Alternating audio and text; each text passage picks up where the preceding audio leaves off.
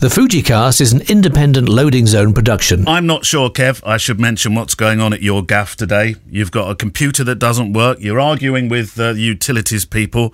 I thought you were all settled in at Mullins HQ, but there's a few teething problems. Yeah, well, yes. Utilities people, they're all, oh my God, it makes my brain explode.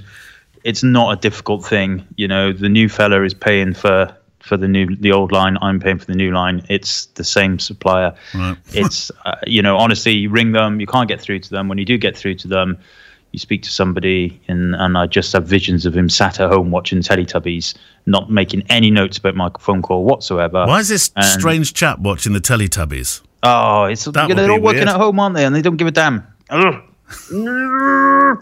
him who you are. I am Darth Mullins.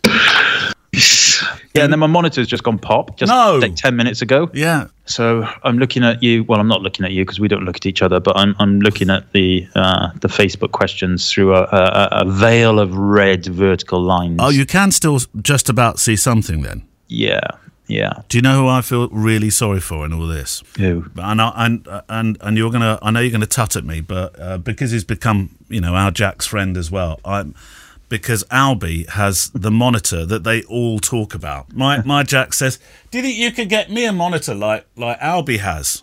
Not.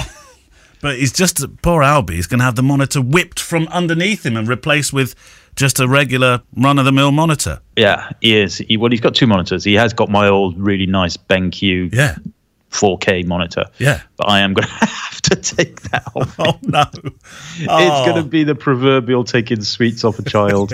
He's not going to be happy later on. The Fujicast. Oh. Well, I hope it gets sorted. It's not nice having teething problems, is it, at the new office? The utilities people. They want to be. But BT started off really, really well for you because you had a banana or a cup of tea with that bloke or something like that, didn't you? Or? It's not BT. He was just the OpenReach guy. He was nice enough. Yeah, but it's the supplier. Yeah. Like, stop charging me millions of pounds for things I'm not paying for. Don't you know there's a war on?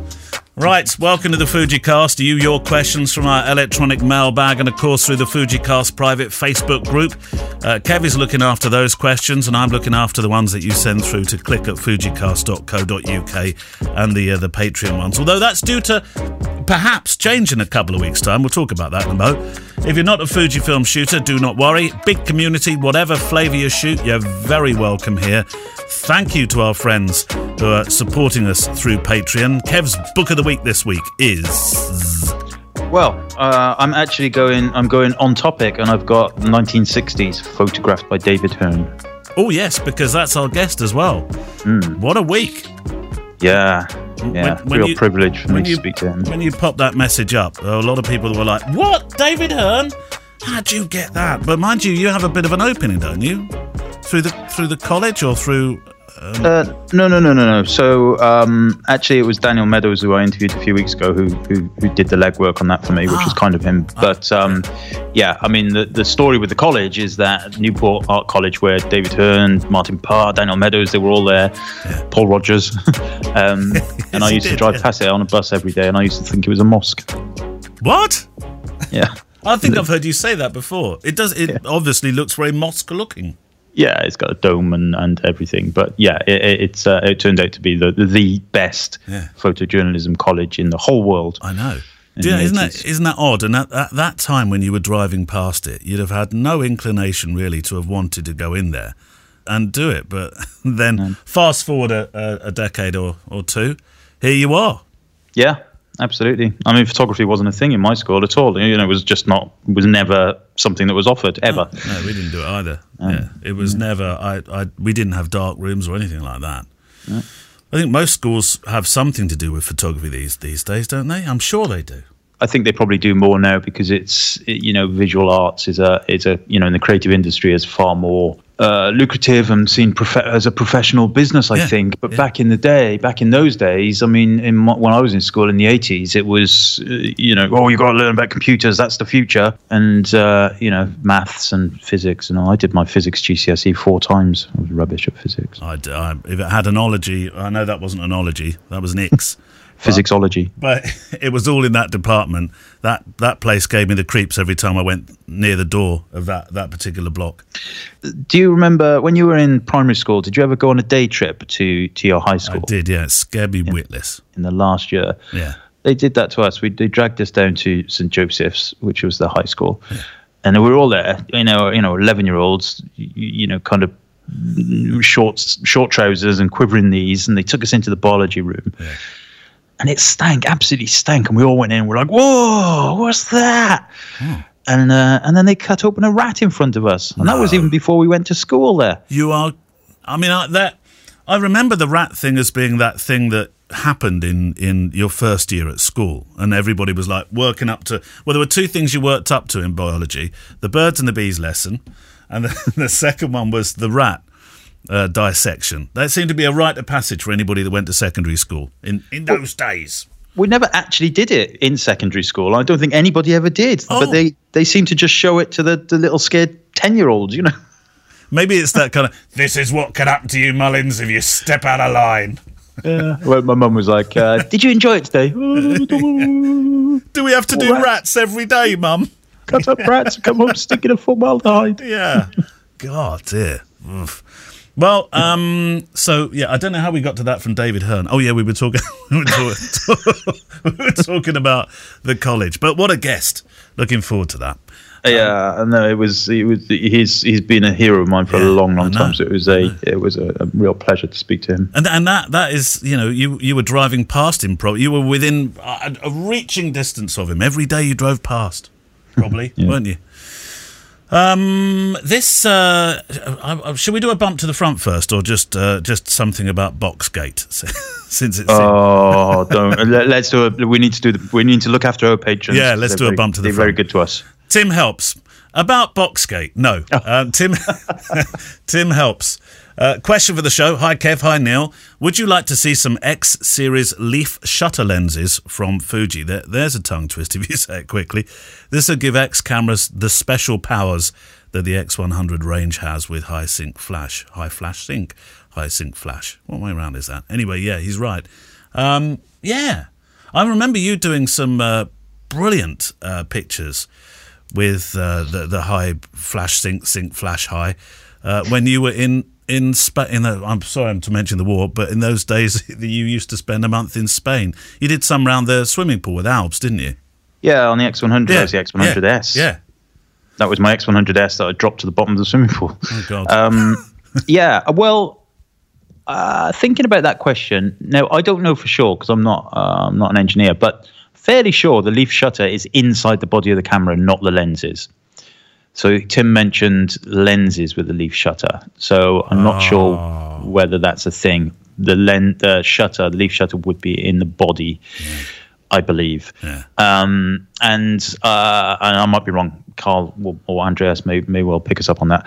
But I would also say that I am 100% sure that if that was possible and made a camera feasibly, reasonably priced, then Fujifilm would definitely have looked into that. Yeah. There will be a reason why it's not a thing. And it could well be because the interchangeable cameras, the sensors, I don't know, the space inside, the dust that might get in, whatever. Of course, on the X100, it's a non-changeable lens, so you don't get anything in there. Yeah. So I don't really know the answer, but my gut feeling is that if it was possible, they would have done it. But they haven't. What happened? So I don't think it is. What happened to that 100S in the end? Did it work again for you? Yeah. Oh, yeah. It did work fine. It's a bit rusty, but it still works. I've still got it. It's on my little shelf of love. Yeah. Yeah, worked fine. I jumped in. Albie fell in the pool, you see, and I had to decide whether I would dive in to save Albie or dive in and save the camera. Which one came first? Well, I figured that Albie's got arms and legs and the camera hasn't. So he had a better chance. You rescued the camera first. Dad, what are you doing? Well, poor Alps. X100S and now the monitor. Your question. Right, okay, Facebook group. Thank you so much for keeping posting on the Facebook group. It's very good of you. I am, as I usually do, I'm going to go right down to the bottom and start there, and then work my way up. This question is from Chris Stevenson. Okay, this is directed at me. It says, "Hi Kevin, I'm just curious, with the recent move to the bigger studio in such uncertain times, what prompted it? What was the thought process behind it? And if you were to go back a year as we went into our first lockdown, would you have imagined not doing a single wedding for a year and still being in a position to make this move? If no, what changed since then? Thanks." Well, you should probably know that Kev actually has a bed in that studio, and Gemma made him get the extra studios. And you're not living here anymore with all your filthy habits. That wasn't. But to be fair, you were thinking about this studio before the pandemic, weren't you? Of upsizing. Well, yeah, yes and no. I mean, so what actually happened was. Back, if we rewind back to January, March time last year. No, it would never been something. I had a lovely little studio. It wasn't a studio; it was an office. Really, it was somewhere I would go and work. I did do a little bit of shooting in there, but it was never comfortable. I was not it wasn't crossing my mind to move. However, obviously, then all the weddings went, and I went home, stayed at home for however long we did. And in that time, the people who had this space opposite me, which is much, much bigger and much more beautiful, they also started working from home, and their boss decided that actually we have no need for an office. They didn't go bust or anything. They just said, well, why should we pay for that when we clearly can do our job with everybody working at home? So I saw the landlord one day. I happened to be in my old place, on the same day he turned up, and I said to him, well, what's happened to them? And he said, they've gone. And I said, oh, well, hang on, this could be. And that's when my mind started ticking. And I didn't know the price of the place or anything at that point, but my mind was thinking, the reason why I ended up here was ultimately because right in the middle of it all, this was what was this, September last year, perhaps, October, when I first started thinking about this. I honestly couldn't see weddings being a thing for a long time. And, so it's a gamble. Essentially, my thought process was, well, if I can't get back to the same level of weddings that I had previously, I need to roll a dice and hope that dice lands on 6 because, I need to do something else. So the studio now has a nice big training area and a shooting space, which whilst, I'm probably not going to be shooting that much in there myself personally, although I'll do a bit. I'm hoping to kind of rent out to other photographers and things like that. And so it's very much a gamble, but also it's, it's kind of playing on my mind that perhaps I don't want to be shooting the, 25, 30 weddings that I used to shoot a year, which I know isn't a lot for a lot of people. But, I think I will still shoot weddings. I still want to shoot weddings. But maybe if I can make this place work, then maybe I can kind of rein that in a little bit, put the wedding prices up perhaps, and kind of have a few less. Do you have a number of weddings that you'd ideally like to do in a year? One. What? No, I'm joking. I love weddings. And I know... Well, I'm always conscious of when I try and be funny, and I think, oh, I know I've got wedding clients that listen to this podcast. I know. I mean, for me, honestly, because remember, I don't do the August. I don't work in August. I don't work in the school holidays, basically, if I can help it. Yeah. So I have a very limited amount of time that I can do those weddings in, and so normally, when we were back in normal times, I think that I did 29 weddings. And I found that a bit uncomfortable because it was basically every weekend that was in between the school holidays. And, maybe 20, I think, would be a nice number for me. Yeah. See, I picked up a couple of the weddings that you don't want to do in August. Yeah. Which I'm, obviously very thankful for, Kev. But I was thinking, well, Kev's obviously going to work this August, isn't he, to make up for all that time lost? But you've stayed very faithful to that. I will work in that. I will be in the studio, and I will probably. I'm still hope. It's a remote hope. Yeah. That we might get to Spain. But well, do you know if you'd have said that to me this time?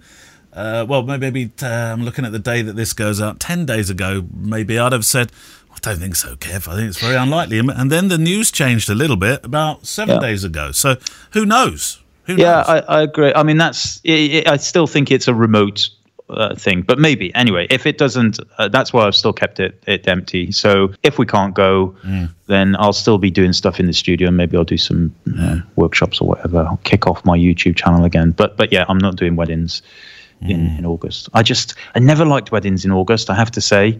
Well, it's one of the warmest. Well, it's a mild. It's not necessarily rain-free, as I found out, but it's a mild month. It's much nicer than a January or February event. Sometimes, not all Januaries and Februaries, because some of them are mild days. But sometimes you'll be like, "What? How cold is this?" Yeah, I know. I agree, and I just remember on the very rare occasions I had bridezillas, they were always in August, and it was always because they paid. Careful, Kev. Extra. Well, no, it's true. They paid extra. Because they pay a premium for August. The venues charge more. Right. Everybody charges more in August. I think you say it's a premium to be horrible to Kev in August. Cost you 500 quid more to be horrible to me. All right, I'll pay. And then, they turn up in the middle of August and the weather's rubbish, and that puts them in a bad mood. And, and everybody, because then the sun comes out and Uncle George drinks way too much and in the sun gets burnt. Uncle George. Another one, Uncle George. Another one. Go on, have another one. Oh, another one. Oh, you don't look too well. So I stopped doing August weddings. I do see that. Talking of courses, though, this is a well dovetailed join into something that we have to announce. Re-announce. Have you forgotten? Yeah. So, some of you will remember that we had a workshop planned, Neale and I, at Amersham Studios in North London. I think it was originally when was it? I think it was last April or June? April, something like that. Yeah. Then we moved it to October. Yeah. And clearly none of that happened. So we've now got a new date for it, which will be, I can't remember what I said now. Did I say the 20th? July 20th, yeah, which is a Tuesday. July the 20th, yeah. So we do have some people booked on it already, but there will be spaces because, hopefully by then we'll be allowed to have a few more people in the room and stuff. And this is the new Kev Gaff as well, isn't it? No, this is at Amersham. Oh, no, it's at Amersham. Sorry, I apologise. No, rewind. And this is at Amersham, isn't it? Yeah, this is at Amersham. Amersham Studios. So you'll never know. I'll edit that bit out. By the time you listen to this podcast, I will put the workshop stuff back on my Kevin Mullins Workshops.co.uk website. So the Neale and Kevin workshop, and it was essentially going to be you and I talking about documentary photography, storytelling, a little bit about photo films and filmmaking and things like that. So just the two of us, and hopefully a handful of you lot. Yeah, otherwise that would be a bit weird. Be me and Kev teaching each other. Yeah, but the other thing we should mention is that we are hopefully going to be back in the same room as each other soon. Yes, in 2 weeks, maybe two or 3 weeks. Oh, 2 or 3 weeks, yeah. And we will then be planning full steam ahead, putting our planning heads together. Is this the announcement? Hold on. No. Warning. Don't jump the guns. Oh, am I getting too excited? Getting too excited. But we will be planning something different and a little bit more special. Oh, Kev, you went so far forward, then you just pulled back. I know. Well, that's teasing, isn't it? That's what they do. It was. That's what it's meant to do. Tease. Who really wants to know what Kev had to say then? I know. He's not going to say it though. Even if he twisted his little finger. But maybe once we're together, when we can plan things properly, then we can do it. Yeah. Good. I feel like with 50 miles of internet between us, it's not plannable properly. No, it is a bit trickier.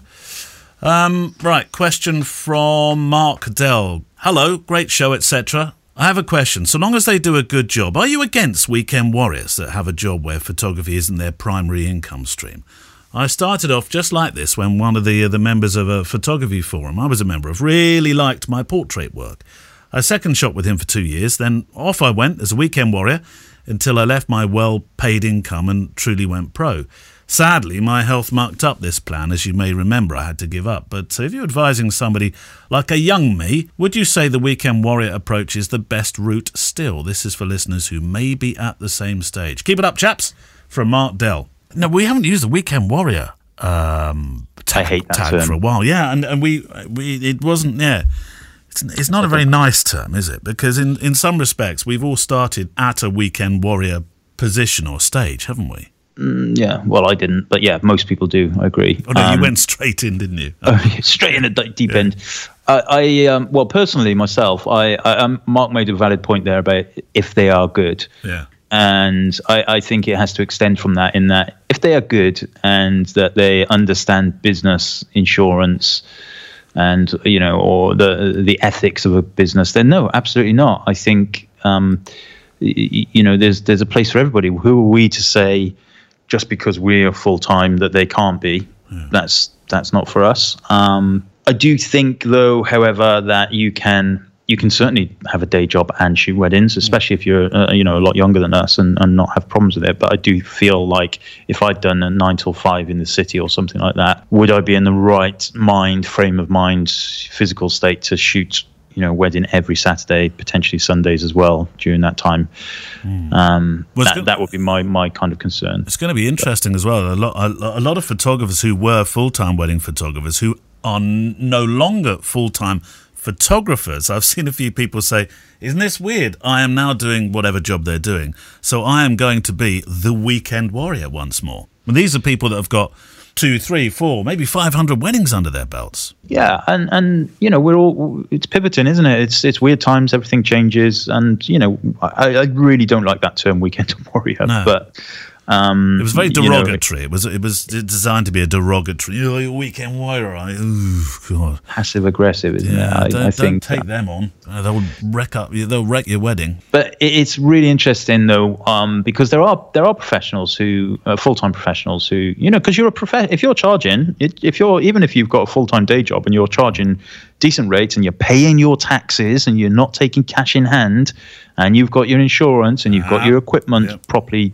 sorted, then you're just as professional as everybody else. It just means you've got two professions. There's nothing wrong with that either. But it's interesting what David Hurn, you'll hear him allude to it in the interview. Now, of course, he's from a different generation. Yes. He's from a photojournalist generation in the 80s, 70s, 50s, 60s, 70s, 80s. He made the analogy for him was, a photographer should be shooting 7 or 8 hours a day.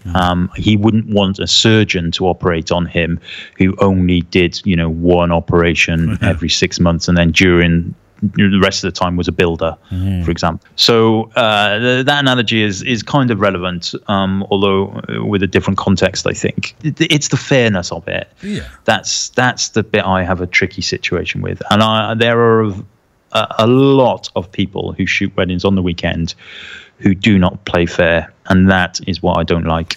Well, and I'm not on about pricing. You can charge whatever you want. Well, I was about to ask, is that to do with everybody being perhaps VAT registered? Because that was mooted well before the pandemic. There was circulated sort of rumours of they're thinking about everybody paying VAT. Would that sort of level the playing field then? Well, VAT is slightly different, isn't it? Because you still have to be turning over 88 grand. No. What I was going to say, we're going to make everybody pay VAT, like they do. Oh, I see. Charge VAT, like they do in some European countries. Yeah, well, European countries, it's if you've got more than €10,000 turnover, then it's VAT, isn't it? And yeah, I mean that won't level the playing field, will it? Though, because if you're taking cash in hand, you're not declaring it. So that's that's the big problem. There's a lot of people who do.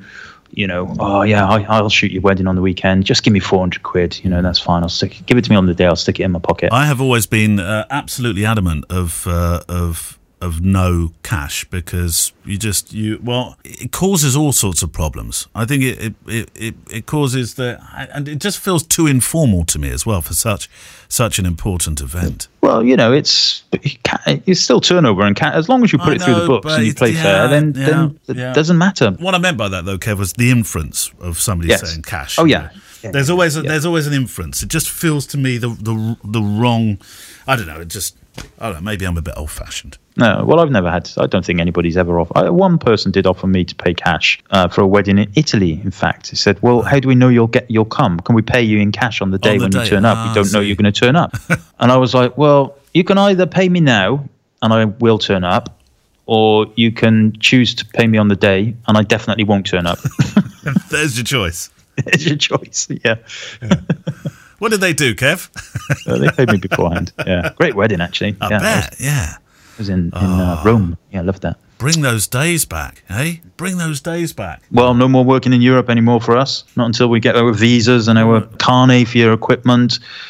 Oh, But it reminds me of my first job working in Lanzarote in radio and having to hide when the Green Guardia Renault 4s did their little jaunt round the block. It never quite worked for me because it was always a bit obvious there was an English bloke speaking on the air who couldn't actually run away. Well, they were all driving Renault 4s, did you say? Renault 4s, yeah, the Guardia Seville. Yeah, they all have Renault 4s. Green cars, white doors. Brilliant. Yeah, I remember them. People used to say, "Scatter, the Guardia, they're here!"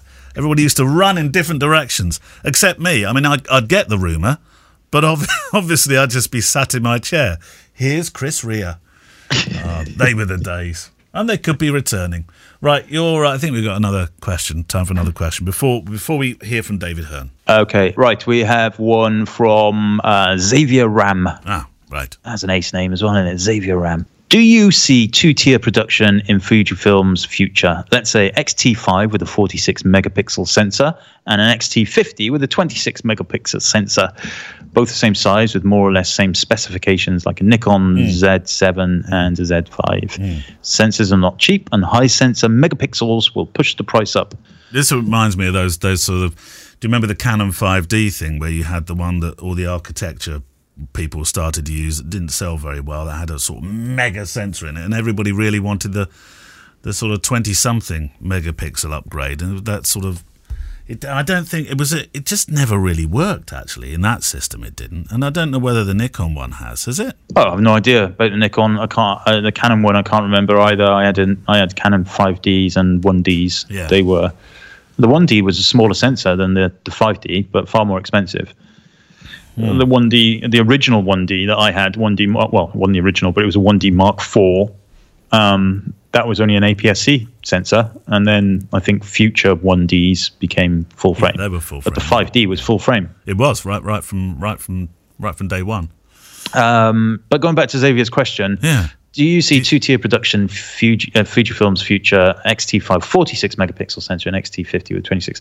Well, I think that they've basically gone down the route with the medium format, haven't they? So that's the GFX 50 and R and 50S are 51 megapixels. Yeah. So doesn't seem much sense in kind of making something that's only 4 megapixels less than that. The other thing I would say is that they definitely won't do full frame. That's like 100% guaranteed. And I'm not sure if you're going to get an APS-C sensor at 46 megapixels. I just think that's beyond the physics of it. So my educated guess at this answer is no. Or we shall consider. No. There's no such thing. I think it's a we shan't consider. Really, that's one step up. That's DEFCON whatever. Yeah. Right. GFX and APS-C is their line, I'm guessing. Right. David Hurn. Tell me about David. Well, David obviously, you may not know, is a Magnum photographer, one of the elder statesmen, if you like, of Magnum, and a really, really interesting guy. I've loved his work forever since I've ever been involved in photography. And I've been to exhibitions, I've got his books, I've seen him talk, but I've never spoke to him myself. And he's one of those guys that I feel like if you sat down at 7 o'clock in a pub with him and you bought yourself a pint, you bought David a pint, and you asked him one question, it'd be, before you knew it, it'd be 11 o'clock and neither of you would have touched your pints because his stories are so interesting, so engaging, and he's just an incredible photographer, but also an incredible storyteller. Well, Kev chatted to David just shy of half hour for this, and they start out by talking about his friendship with the late British film director, Ken Russell. Well, I worked a lot with Ken. I mean, I originally, when I first started in photography, I'd never taken a picture in my life. I was in the army. And then when I got out of the army, I went to work in Harrods to earn a living. And every evening I used to go to the coffee bars and I just learned to shoot pictures in the coffee bar, just shooting pictures in the coffee bar. It was actually rather good because you had interesting people to photograph, and in hindsight, technically it was quite difficult to deal with, and so you learned all that sort of stuff. And London nightlife was really divided into two parts at that time. if you were a painter, primarily you were the pubby part. And if you were a writer and photographer, for some reason, because of journalism or something like that, fitted in with the writers, you were in the coffee bar scene. And so I was photographing or trying to photograph in the coffee bars. And what I learned very quickly is that there are doers and talkers. And the doers tend to attract the doers, and the talkers tend to attract the talkers. So in the coffee bars, it kind of divided into two parts as well. And one of the people that I met there was Ken Russell, the young Ken Russell. And he just stopped being a ballet dancer. He was a ballet dancer with the ballet Rambe, surprisingly. And he had just started to shoot some still pictures himself. So we obviously gravitated towards each other. And around us, we used to show each other pictures and things.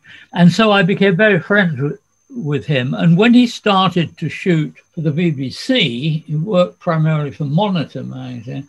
I worked with him on virtually everything he did. And so I did The House in Bayswater, but I also did Watch the Birdie.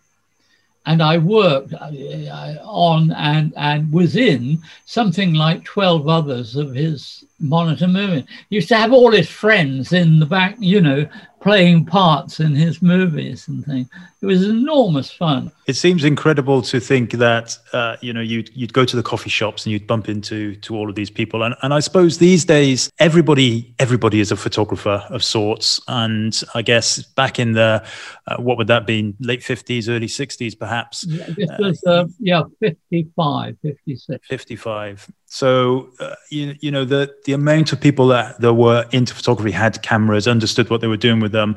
And this idea of just taking pictures of strangers now, I feel like people struggle with that idea now. I feel like, there's so much almost negativity about photography that it's become more difficult. Do you think that's the case? Or it probably is for young people, in that they don't actually communicate with other human beings very much anymore. You see, when I started, the people that were around me were that I began to get to know were McCullen, Philip Jones-Griffiths, Ian Berry, John Bulmer, Patrick Ward.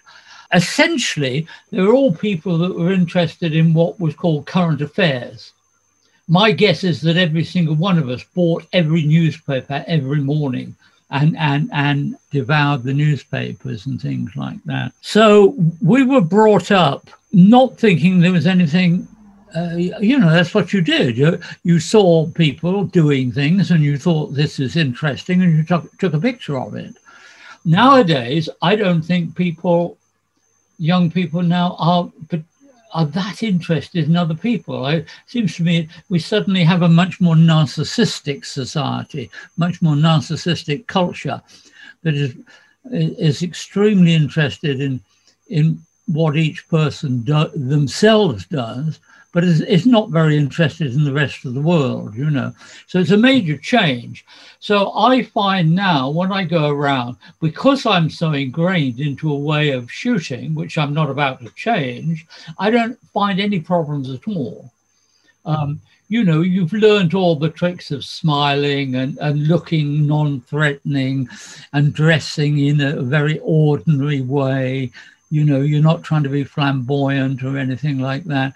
And all these things, I find, well, let's put it this way. I've never, ever been threatened by another human being shooting pictures. So to me, it's not a problem. But I can see, when I talk to young people, one of the things they continually say to me is, "Oh, you can't do that." And I say, "Well, what do you mean I can't do that? I did it." There's the picture. And they're totally puzzled how I can just go and shoot pictures of people talking to each other or hugging each other or doing whatever they do. It's a cultural thing, I think. Going back to, you mentioned that you left the army and then you went to work at Harrods. Was it around about that time that the trip to Hungary happened for the revolution? Yeah, more or less straight away. What actually happened? See, I was in the army and basically because I was very dyslexic and and I have no qualifications. So when I left school, the obvious thing to do was to go and do what was then called national service. You had to go in the army for 18 months. And so I elected to go straight from school. And it happened that I was exceptionally good at sports, etc. And very much on the back of that, I ended up at Sandhurst, which is sort of, as it says over the door, come here and be an officer and a gentleman. And it seemed fine. I mean, I thought, why not? You know, here I am. I will go up through the ranks at Sandhurst, and you know, it seemed to me a reasonable, honest living. And actually, I quite enjoyed it, because I was suddenly in a place where I was doing the equivalent of a university course, but it was, you know, it was an academic course, which I would never have done. And I actually enjoyed it all. It was just that whilst I was there in the officers' mess, or the cadets' mess as it was then, picked up a copy of Picture Post, which was a wonderful magazine of that type. I don't know if you ever saw it, way before your time, but it was a fantastic magazine. And in it was a picture that I looked at, and I started to cry.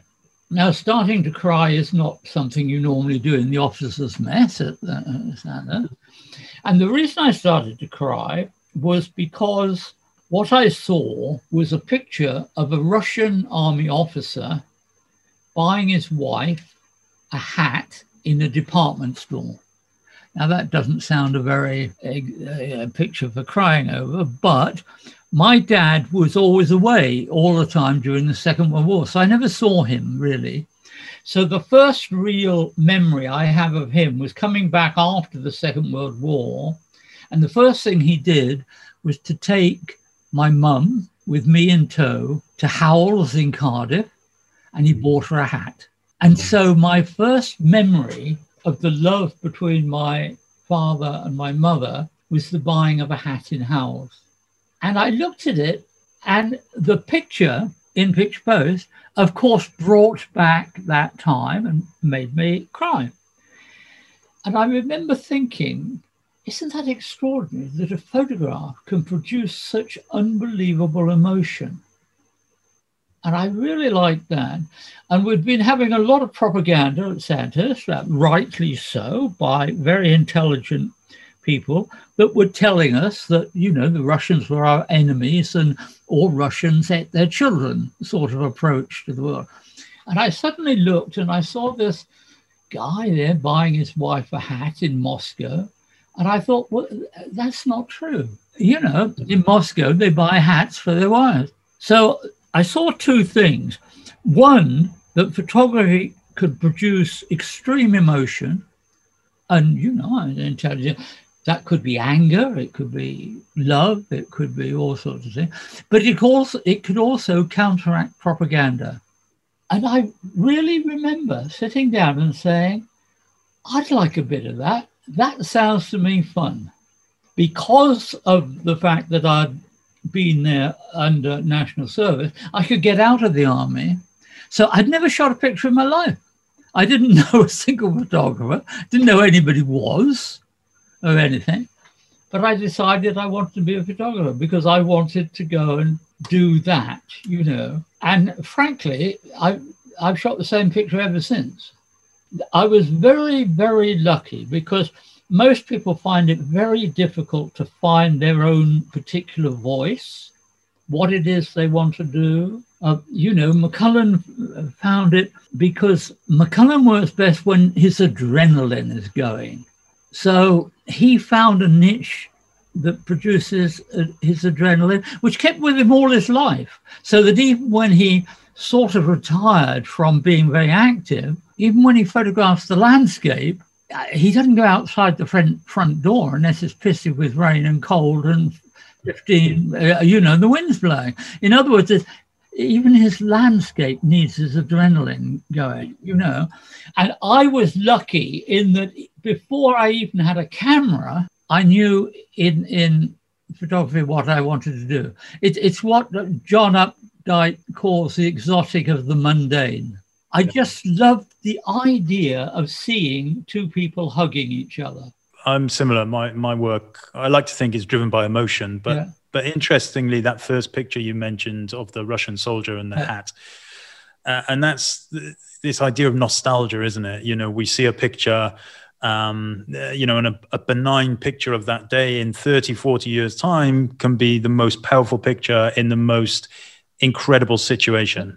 Absolutely. And the beauty about photography, it's the only form of communication which by definition gets better as it gets older.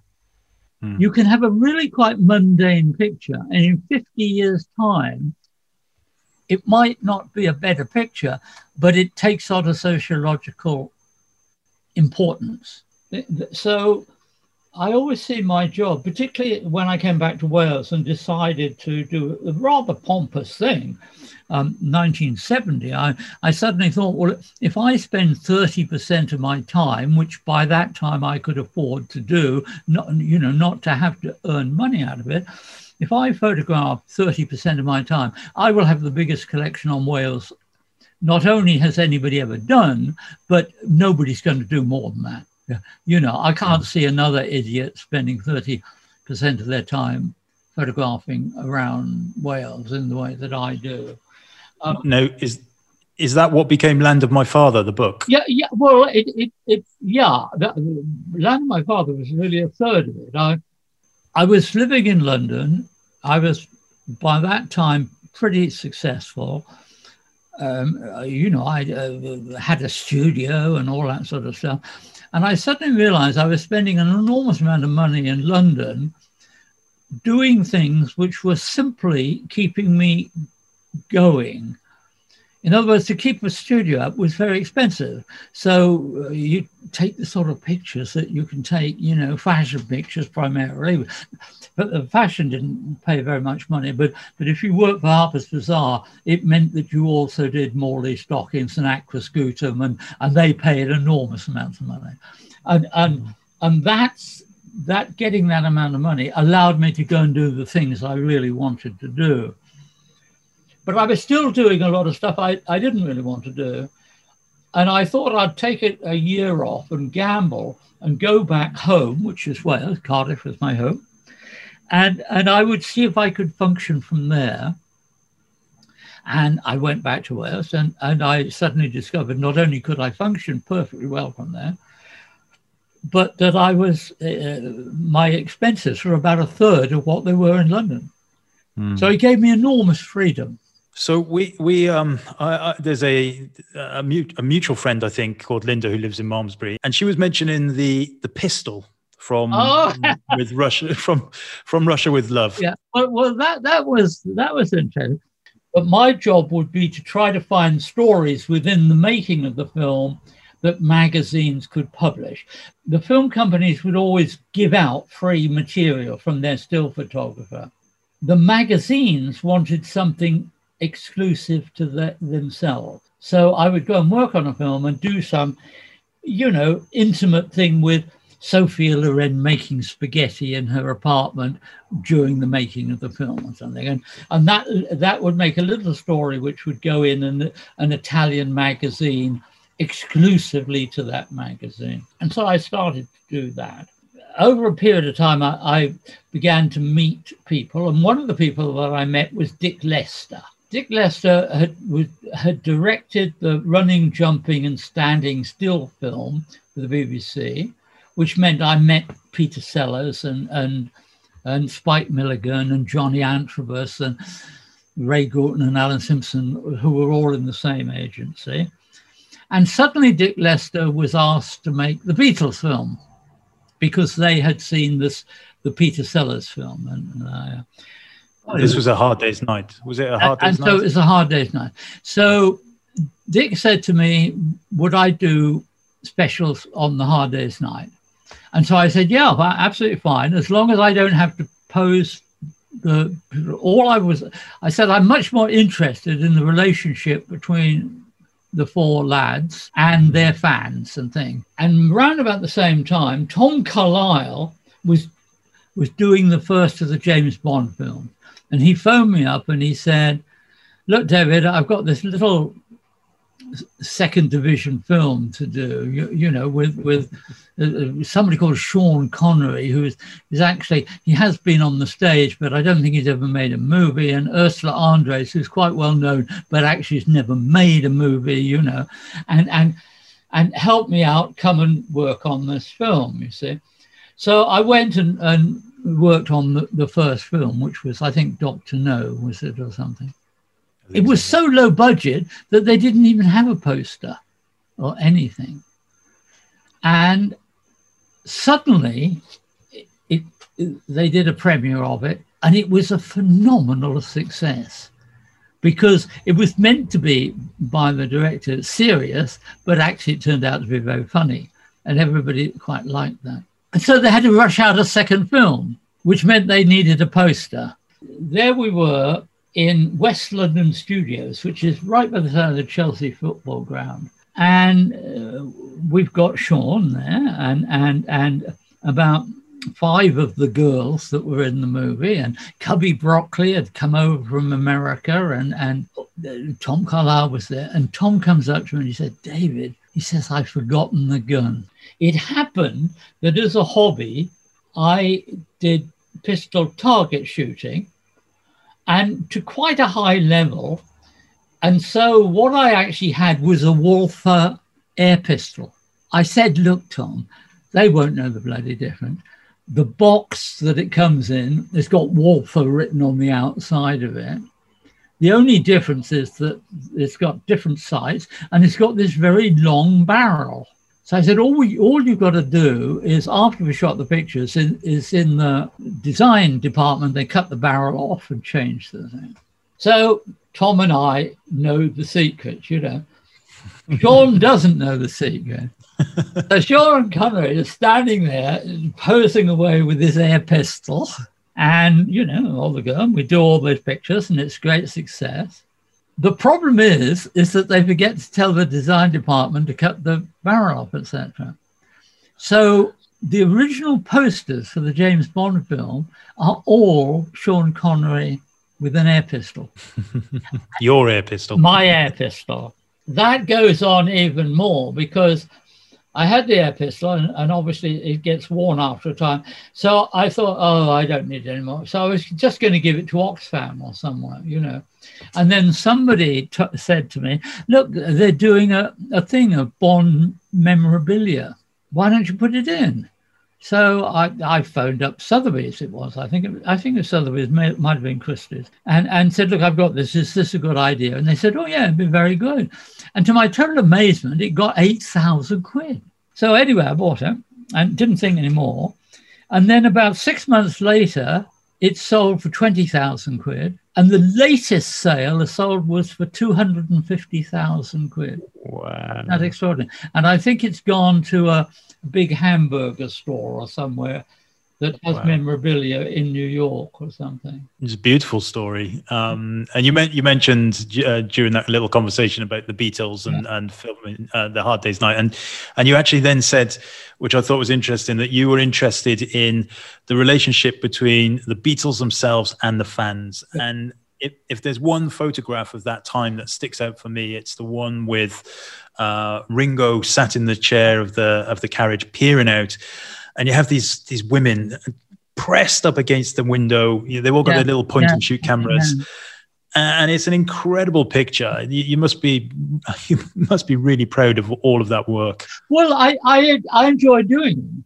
I enjoyed doing it because I was allowed to do what I wanted to do and not what the normal newspaper photographer would do.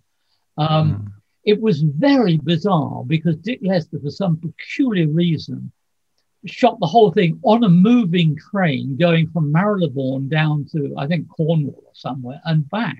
So the last thing they wanted in these little carriages was a bloody me as a photographer, you know, which didn't really worry me that much because I didn't have much pressure to photograph them being filmed, you know.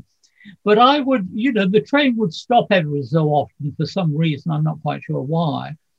And I would sort of leap off the train and try to photograph the fans all trying to get into the train and this, that, and the other.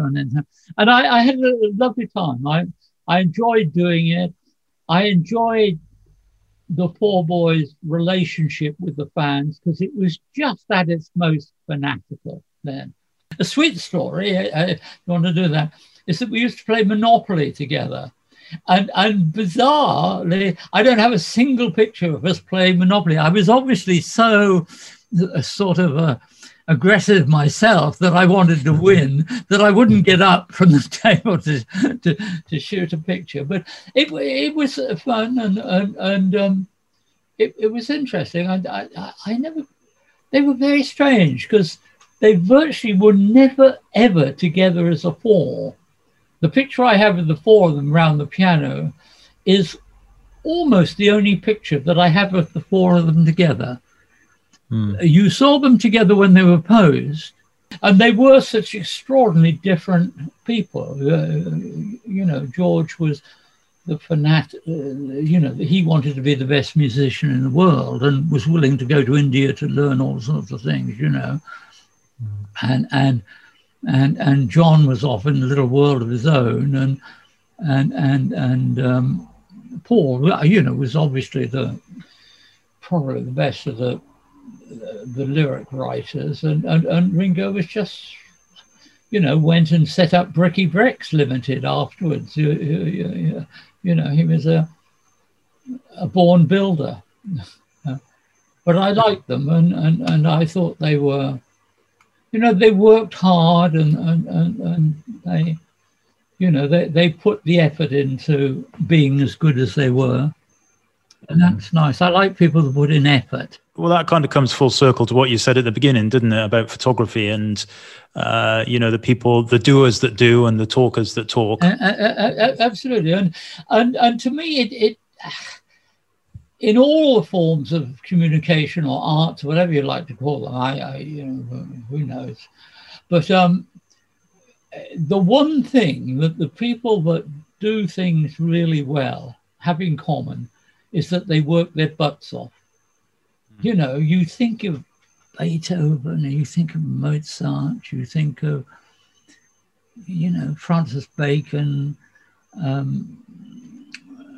I knew Lucian Freud, the painter, quite well. You couldn't go to his studio when he wasn't painting. He wasn't buggering about. He was a painter, and I've always felt that about photography. If people work in Tesco's, let's say from 8 o'clock till 5 o'clock. Why should people do photography for less time than that? I mean, photography is more fun to do than work in Tesco. I mean, how dare people think that they don't have to put in the effort, How dare people think that they can be great photographers in less time than somebody can be a surgeon? And a surgeon takes 12 years to learn how to do it, through repetition. And so, my advice to young photographers always is just go and shoot lots and lots of pictures, because there's not much sense, if you want to do very well, in photographing like everybody else. You're, by definition, going to be like everybody else, And the one thing we know, that if there was a village fete and Kudelka was staying with me, and Bresson was staying with me, and Lee Friedlander was staying with me, and pick whoever you like. If we all went down to photograph the village fete, we wouldn't be in competition with each other. We would come back and we would each have a different set of pictures.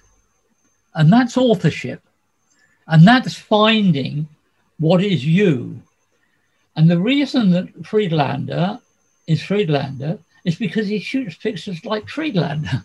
Yeah. And Kudelka is Kudelka because he shoots pictures like Kudelka. And you can't do it. When I'm in trouble, when I'm photographing and I'm in trouble, in other words, nothing seems to be working, what do? I say to myself, I wonder what picture Kudelka would take. Or I wonder what picture Sergio Lorraine would take. Or I wonder what picture Martin Parr would take. And you can't do it. I try very hard to go out to shoot my Martin Parr picture. But I can't do it. I can't do it because Martin Parr shoots Martin Parr pictures. Yeah. And I don't. And I think that's wonderful because we've all got the same bloody thing. We've all got a box with a hole in the front. Yeah.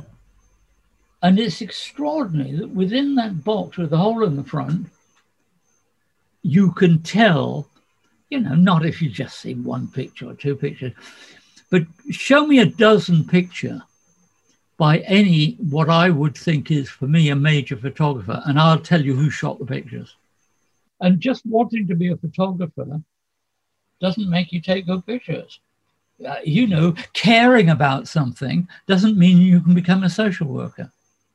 It certainly doesn't mean to say that you can go and work for an NGO, which is a highly, highly, highly skilled thing.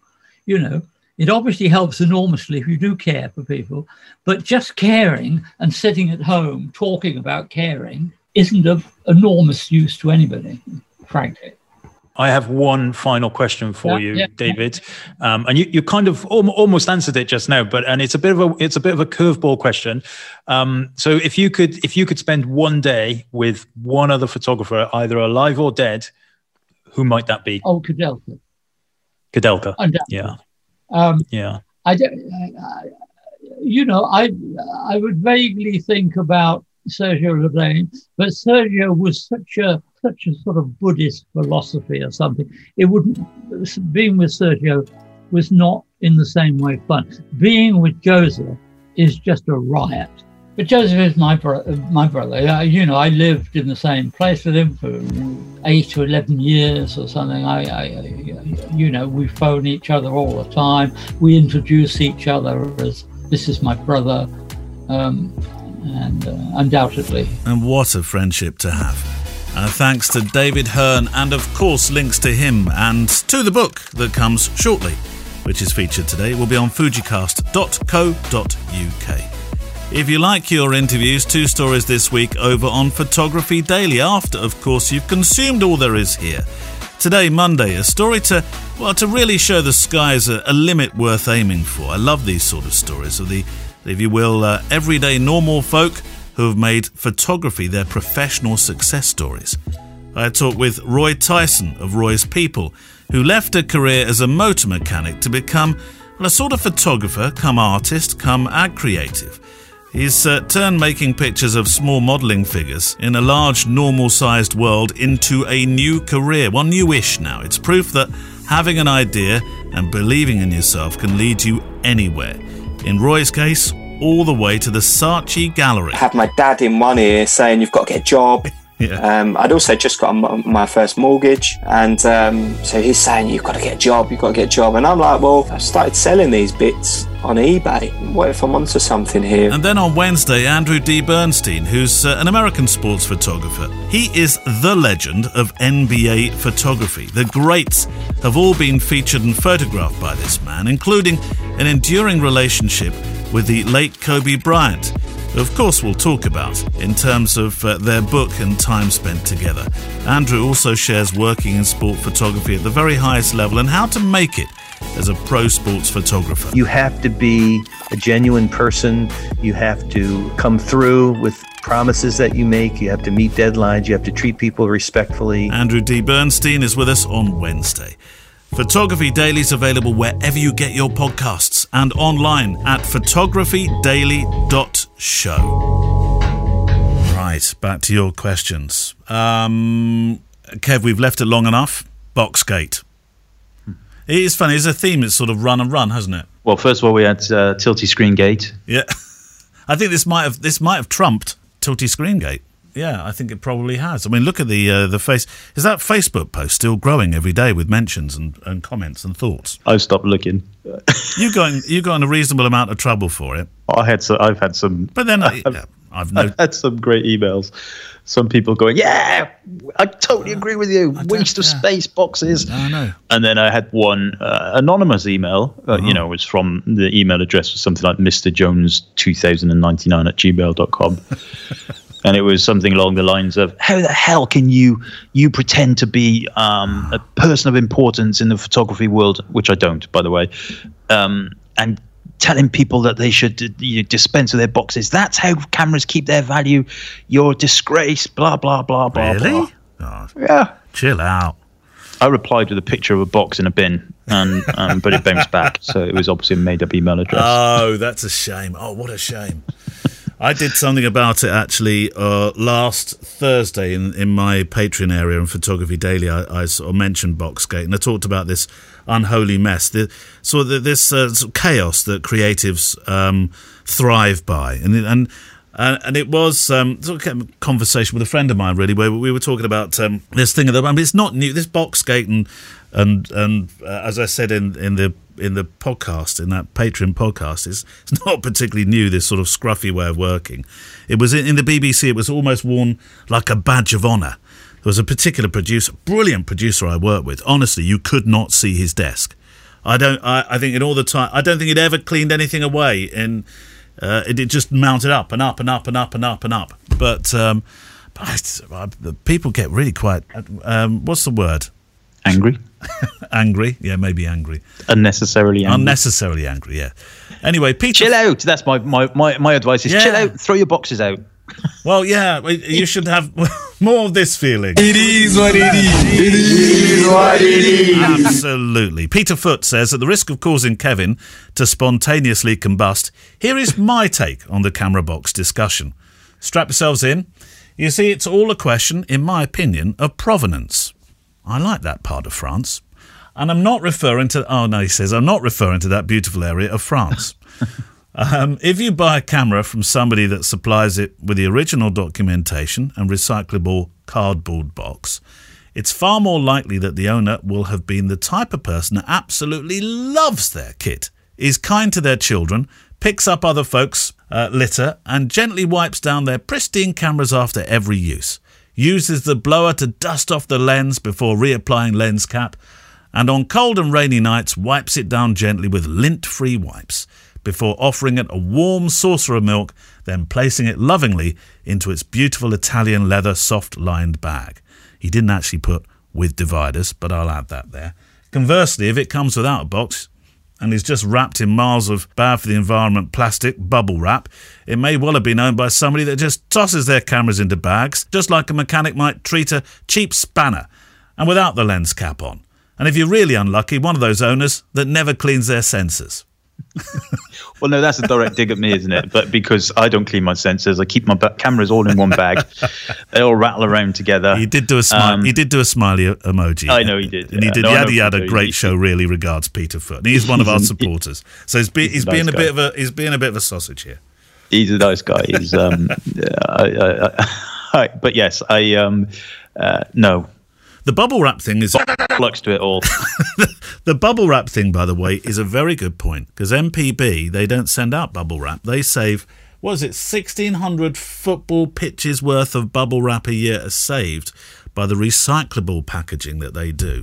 So they must be applauded for that, because that bubble wrap stuff's horrible. Yeah, no, I haven't seen bubble wrap in a long time, actually, even from Amazon. It's when Fujifilm... I'm getting a lens today, in fact, which I shall dispense of the box lovingly later on this evening.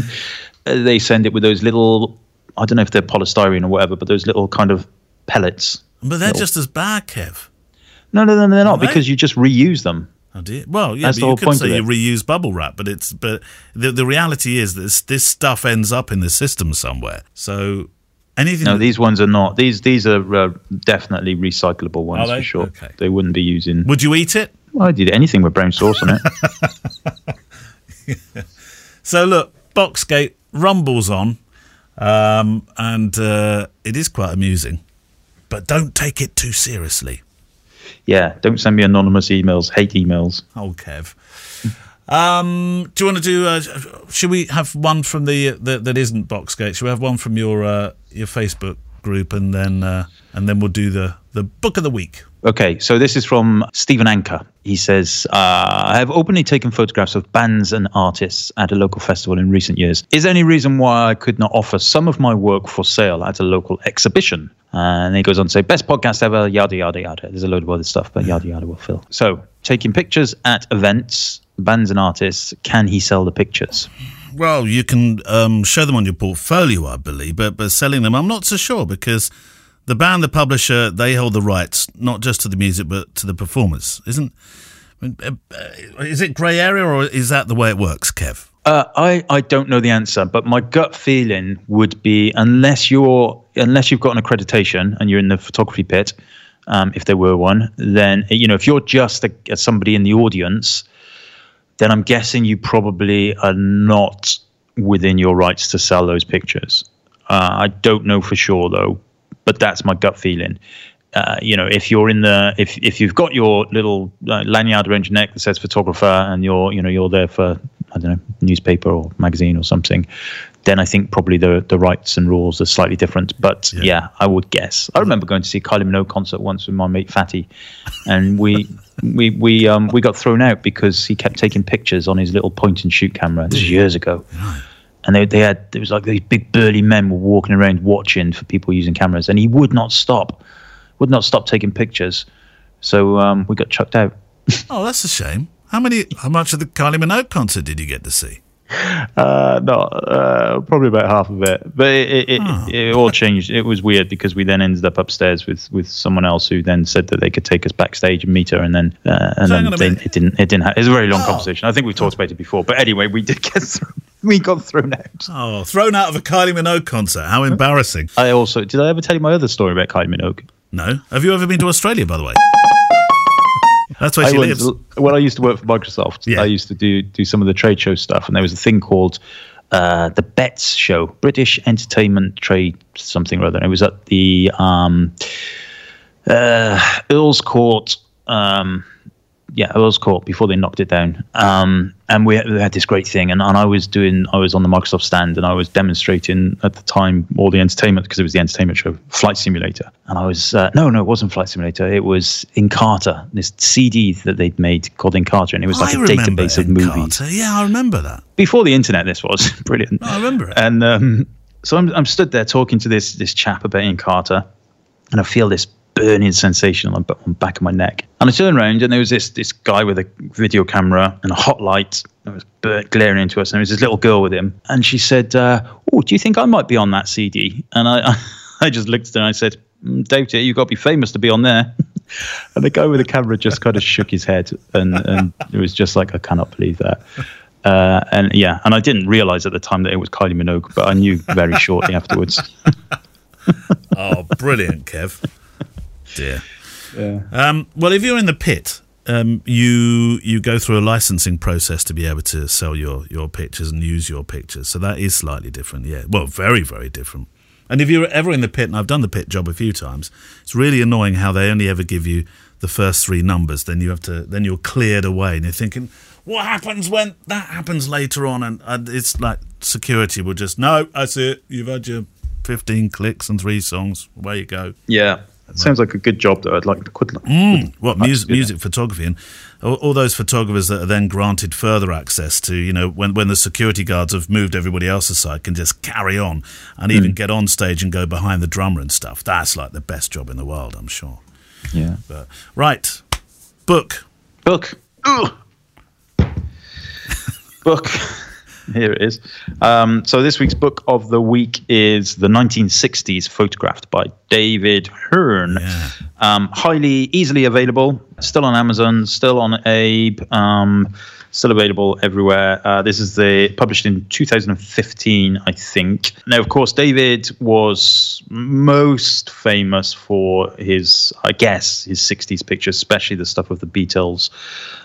He did a lot of film stuff that you will have heard the really entertaining story in the interview about the James Bond pistol. But what I really love about this book is that there's an element of that in there, but there's also just your average everyday life. So I'm just flipping here, page 42, Hammersmith Palais.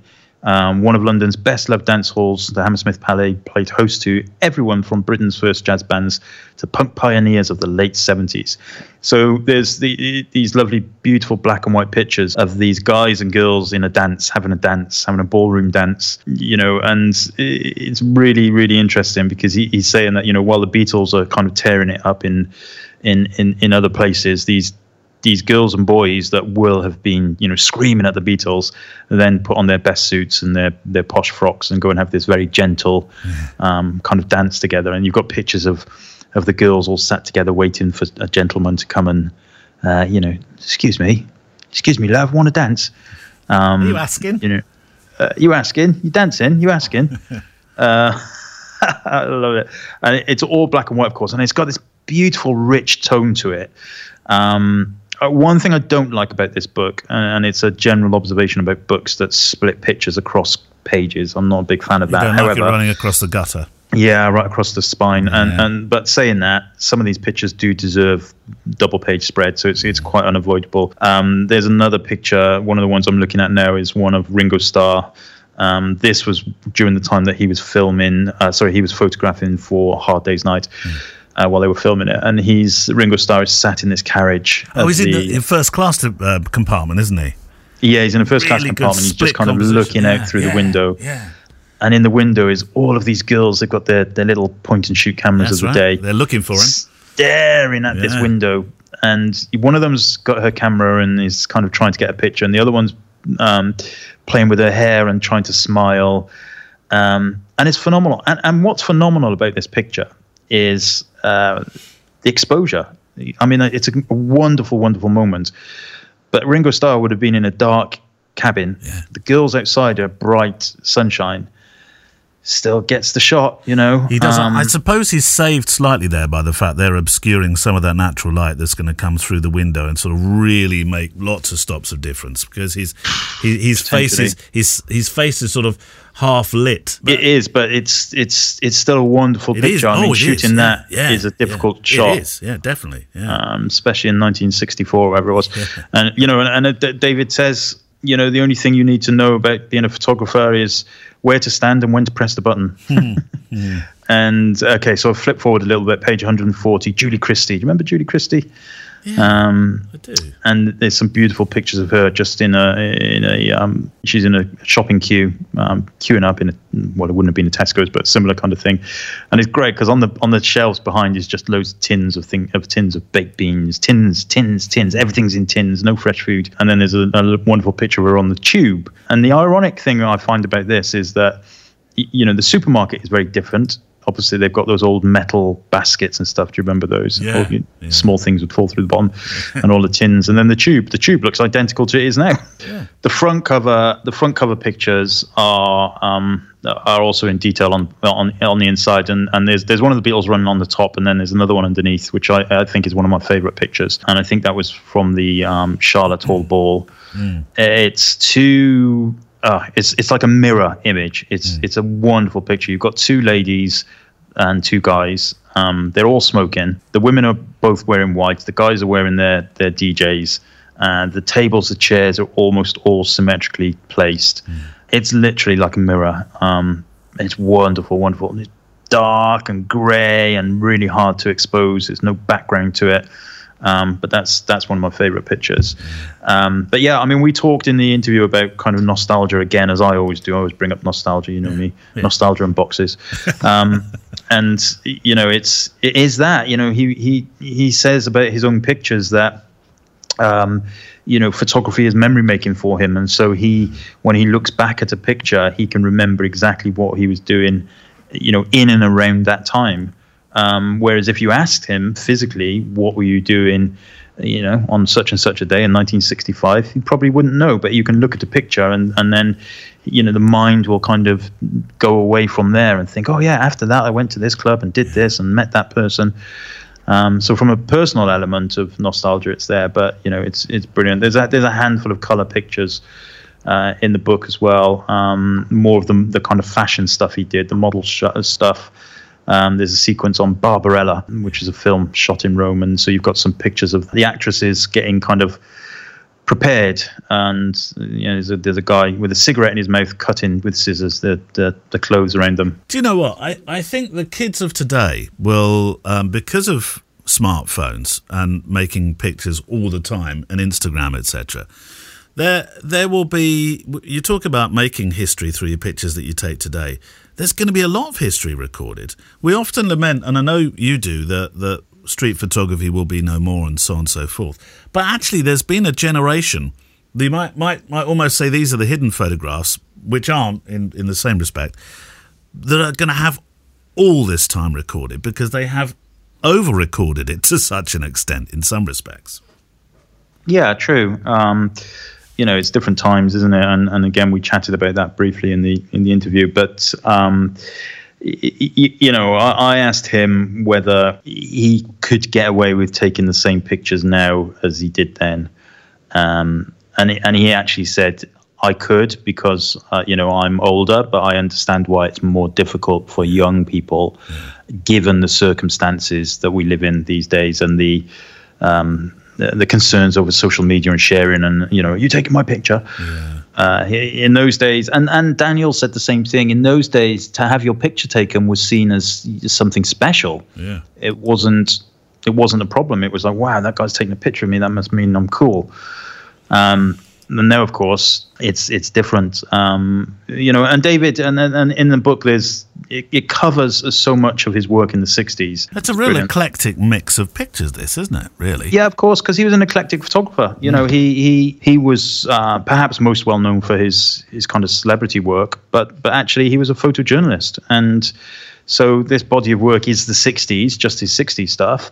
And it does cover everything from the fashion, the celebrity, the journalistic work, and everything in between. It's wonderful. I love it. It's a really beautiful book. Some really nice pictures of people who. It's the behind the scenes stuff in the film sets that I like. I enjoy that.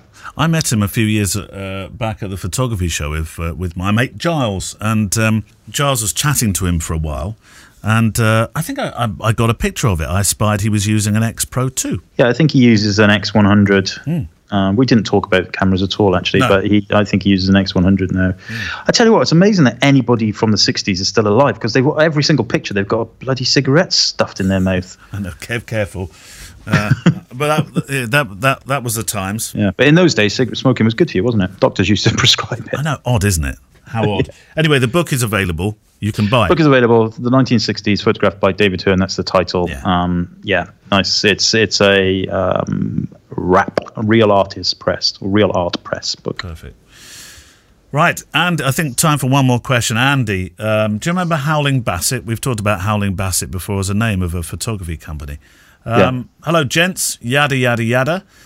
Great, the weddings and the wider UK economy will be opening up from the 21st of June, and after 18 months of doing very little photographically, it'll be great to finally earn some money. But more important than all this, when is the next X Weddings conference or a Brighton get-together? He does have two questions. That first one, well, we can't answer the X Weddings thing right now. Otherwise, we'd have to do a warning. And also, it's worth interjecting there. The X Weddings. For a lot of people, won't know what X Weddings is. So X Weddings is another Facebook group that I set up specifically for wedding photographers who shoot with Fujifilm cameras. And we did a conference. I did a conference. Two conferences. Gemma and I did two. Yeah. And so that might give you some kind of inkling. But there won't be an X Weddings as such. We'll leave it at that. We'll leave it at that. Well, Brighton get together sounds a lot of fun, but I think that definitely has to be when the world has opened up a little bit more and people feel comfortable about all that kind of stuff. Yeah, I think people will feel comfortable, obviously, from the 21st of June, but it might be a sort of, I don't know, sometimes I think people, if we can keep doing this great job and the rest of the world join in as well, and we sort out all the stuff about AstraZeneca that people are worried about, well, I wonder how forgetful people will be about this period. They'll know it happened, but we are creatures that's all I think we'll quickly go back into the world as it was before. I know people say, we'll never be the same again. We'll be wearing masks forever. No, if that's the case, I'm going to go and I'm going to get all my cardboard boxes out of the bin. I'm just going to build a bunker and live in there. See? If we have to wear masks forever. That's a use of you. There we go, Kev. You hit the nail on the head. Cardboard box house. Second question. I called my business Howling Bassett back in 2003 because I didn't want to use my name. I also employed other photographers, and you'll like this, and I had Bassett hounds who howled for 1,100 weddings. And now that my Bassets are no more, and we have a Dachshund, Should I change mine? Should I change the name? And do you have any suggestions? I think Howling Bassett sounds really cool. I'd keep it. Yeah, it sounds far cooler than Kevin Mullins. Who have you got photographing your wedding? Kevin Mullins. Who have you got? Who have you got photographing your wedding? Howling Bassett. Yes, I've heard of them. They're great. Yeah. Rock and roll. It is rock and roll. Yeah, I don't know. I'd keep Howling Bassett. I like it. Yeah, I do too. And if your brand is established with that as well, and it sounds like you've been shooting over 1,000 weddings with it, then I think I would stay with it too. I wouldn't change that. Yeah, stay as you are. And that's it for this week. Thank you to David Hurn, this week's guest, and of course, Book of the Week. Time to plug it again, so quickly. Is David Hurn's. What was the book called again? It's called the 1960s. It's just simply the 1960s. Brilliant book, very eclectic. If you can share the episode on Twitter or on Facebook, you are an absolute star. See you in the Facebook group for any questions you have about today's show. Play nice, of course. Our mods, Steve and Peter, are in there. Just a word about that, by the way. Please be sure if you're posting pictures to give a little context to why you popped them up. It doesn't have to be an exhaustive essay, but just a couple of thoughts to help. If you'd like to send your questions in, then you can do it through the Facebook group, and there's a particular post there for you, isn't it? Is this, by the way, is this the Facebook posts? Will we carry on doing it that way when you're sat here just opposite me? I don't see why not. I think people it's an easy way for people to answer questions. Yeah. The other thing is, don't forget the Instagram print swap. Oh yeah. Hashtag FujiCast print swap. We've got quite a few in there now, which is good. We're going to run that for a few more weeks. No definitive end date, but just we will on one podcast say, right, that's it, the last week. When the wind changes, then it'll stop. When the wind changes. Yeah. And the FujiCast voucher code for my presets lasts for one more week. It's okay. Oh, only one more week? Yeah. All right, okay. One more week. What was the code again? FujiCast. Took me ages to think of that. Oh, God, Kev, you're so inventive. You're so creative. You need to get rid of your dividers. As well, my email address is kevin@kevinmullinsphotography. Click at fujicast.co.uk, though, is our one. If you'd like to send in your questions. And music from Blue Wednesday, supporting music from the incredible artlist.io. And we will see you next week. Bye, Kev. Bye-bye. The FujiCast is an independent loading zone production. Email the show with your questions and words of wisdom to click@fujicast.co.uk. Email any complaints and political nonsense to our wives, who will deal with your comments in their own good time and in their own good way.